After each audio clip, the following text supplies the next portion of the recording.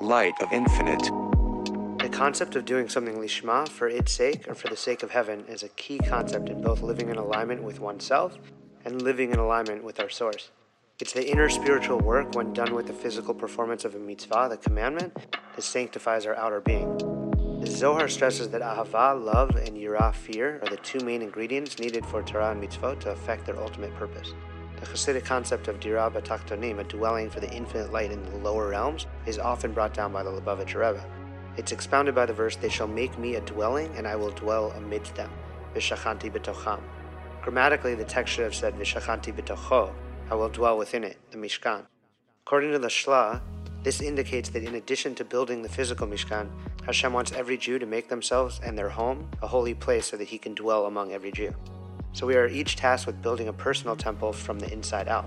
The more we work on building and revealing that holiness within ourselves and each other, the more Hashem's presence is fully revealed in the world, and the closer we get to the third and final temple and redemption.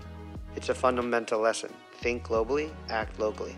The Hasidic masters explain that this is what man is all about. This is the purpose of man's creation, and of the creation of all the worlds, supernal and terrestrial, to make for God a dwelling in the lower realms.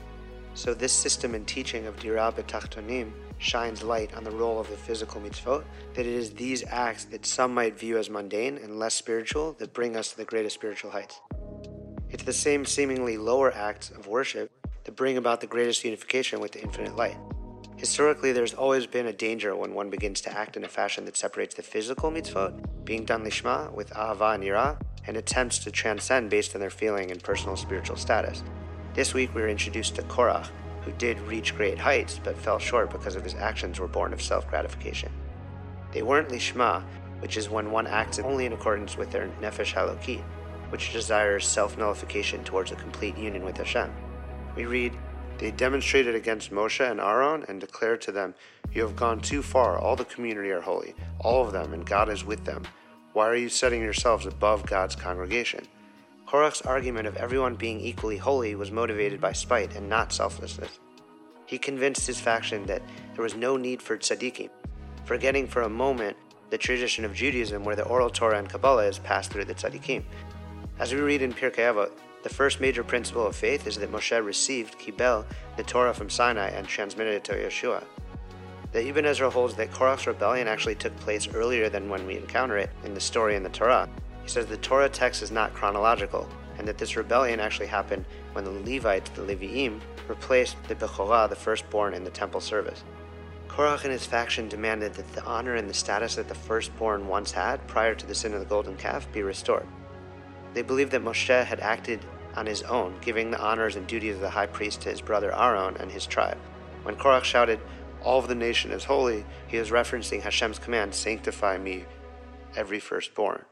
Korach is said to have been a perpetuator of disunity, sowing seeds of doubt, trying to plant a new seed, not of revolution, but of jealousy. The word name Korach means bald spot.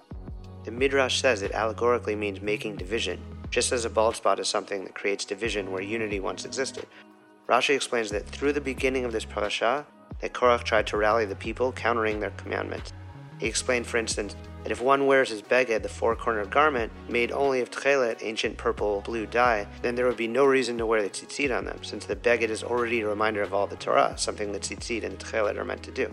He also said that if one's house is filled with books of Torah, there would be no need to put a mezuzah up, since it already is a house of Torah. The Zohar teaches that the tzitzit, when attached to the beged, signifies yirah, fear, reverence, and self-negation.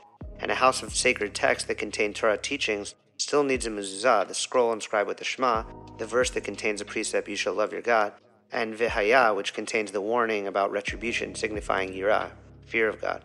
The mezuzah protects the house through the surrounding ahavah and yirah. A house full of sacred texts is a beautiful thing, but it's written in the Zohar, without the ahavah and yirah represented by a mezuzah, Torah will not soar upwards.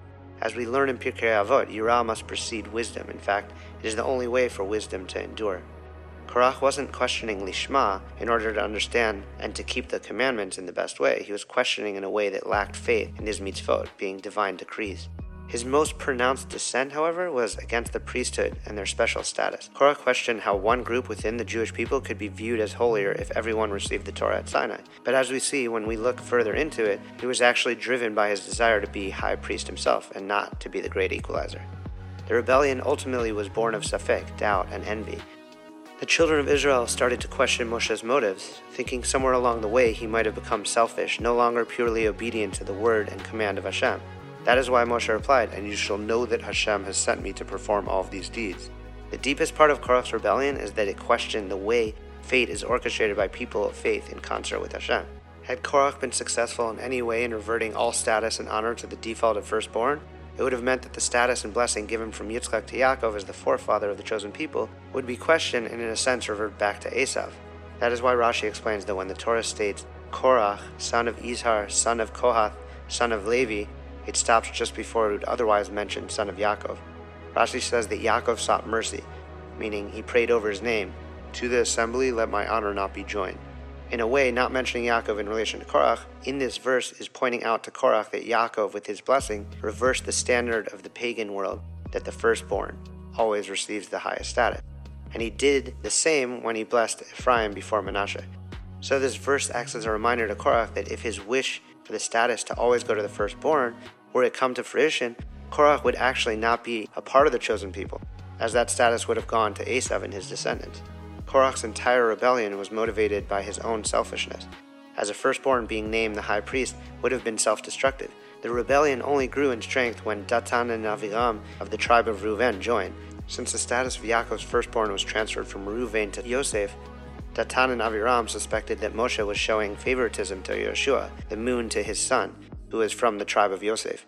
Rav Eliyahu Mizrahi in his Sefer Siftei Chachamim points out that Datan and Aviram were not firstborn and had no claim to the priesthood, and that it was only because they were neighbors of a wicked person that they were influenced to join the rebellion.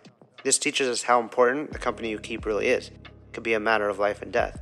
Chazal, our sages, teach in Talmud Avot, what kind of controversy is not Lishmah for the sake of heaven? That of Korach and his assembly. They say Korach and his assembly and not Korach and Moshe because Korach's assembly itself, there wasn't a consensus regarding the end goal. In fact, their opposition to Moshe was their only unifying element. Otherwise, they did not share a common goal. They all had different grievances, and after the bitterness of the spy episode from last week's parasha, they took the opportunity to unify. Their argument wasn't for the sake of heaven, but built on ulterior motives. The Zohar explains Korach's quarrel with Moshe from the verse, "And God said, let there be a firmament in the midst of the waters." The Zohar says, quarrel of Korach and Aaron is similar to this. Rav Wisniewski articulates from the Arousal and the Zohar, the division of the water into two atmospheric and ocean water presage the division of Korach. The 7 days of the creation week manifest the 7 sefirot of emotion. Sunday, light was created and chesed became manifest, pure giving. Monday, when the primordial water was divided into atmospheric moisture, the upper water, and the oceans, the lower water, gevura, restraint, manifested. Water is naturally heavier than air, so in order for it to suspend in the air, it had to be restrained from precipitating, and this aspect of the hydrological system cycle is referred to as the firmament. In particular, however, the upper and lower waters manifest chesed and gevura, and the firmament manifests tiferet, which harmonizes chesed. This is why the work of creation involving water was not finished until the 3rd day, when the oceans were gathered in order for the dry land to appear, for the 3rd day manifested tiferet. The Lubavitcher Rebbe explains that on the 2nd day of creation, Hashem did not say, "and it was good," because the firmament division was created on the 2nd day. And it wasn't until the 3rd day that Hashem said it was good and included the 2nd day in this blessing, because the firmament had been purified, healing the division it created the day before. This teaches us that constriction and concealment creates division, leaving us with the task to reunite all the elements that were once whole. Our entire purpose is to take the fallen sparks of disunity and elevate them to their source, the infinite light itself. The Rebbe explains further that the spies incorrectly considered it a spiritual descent to give up the manna, the bread from heaven, they had in the desert in exchange for fulfilling the mitzvot. Moshe taught them that man's purpose is to unify with the earth and elevate it through Torah and knowledge of Hashem. But Korach and his assembly opposed this, stating that if the purpose is to descend from the ethereal to the concrete, then that would mean that every person has their own path to Hashem, and there would be no need to have Moshe or Aaron be superior to the nation. Korach was haughty, which is associated with idolatry, as is stated in Talmud Sota, lest your heart grow haughty and you forget the Lord your God. Rebbe Nachman of Berditchev says that the antidote to haughtiness is to attach oneself to the tzaddik, being mindful of the fact that there is always someone greater and wiser than oneself. Instead of doing this, Korach led a rebellion against Moshe. The spies were wrong in thinking that they must engage only in heavenly matters, and Korach and his cohorts were wrong in thinking that there isn't a tzaddik that gives his spirit to all of creation. As we know, Torah is a combination of the ethereal and the concrete, of heaven and earth, of the finite and the infinite. And so we need tzaddikim and priests in order to help us ascend and spiritualize reality. Levi Yitzchok of Berditchev teaches in Kedushat Levi that Korach didn't think that the Torah could assume the trappings of this world. It was at that moment that, as we read, the earth opened its mouth and swallowed them up with their households, all Korach's people, and all their possessions. Levi Yitzchok explains that it was as if the earth was saying, if you are unwilling to sanctify me through your deeds and to purify me through your service, there is no place for you in this material existence. Man's task is here on earth, not in heaven. Whoever is unprepared for this will return to his spiritual source. Let him not waste time here. Rebbe Nachman teaches, when judgments are secondary to kindness, suffering can be avoided. Suffering comes from the power of the yetzer, hara, the evil inclination, which is another source of judgment. Sin causes arousal of judgment, while serving God causes arousal of kindness. A person must create unity and peace between opposing sides. That is what mitigates divine decrees. The lesson, especially in times like this, is that pointing fingers and blaming others, feeling as though airing grievances while hoping for self-serving resolution, only creates division, hate, and unrest. It's only by taking what feels divided and bringing it together that harmony can be achieved. Our task is to bring godly awareness into physicality, and by doing that, every element and every person is elevated.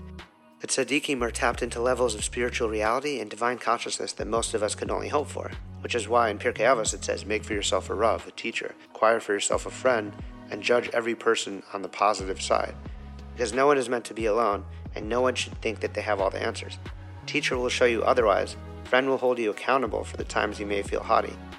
Judging others and yourself favorably is the only way to not let the fallen sparks and division create further disunity. Redemption is harmony, feeling of spiritual alignment, while rebellion, when not for the sake of heaven, will leave the person lost, out of alignment, and maybe even feeling as they have been swallowed up by the earth.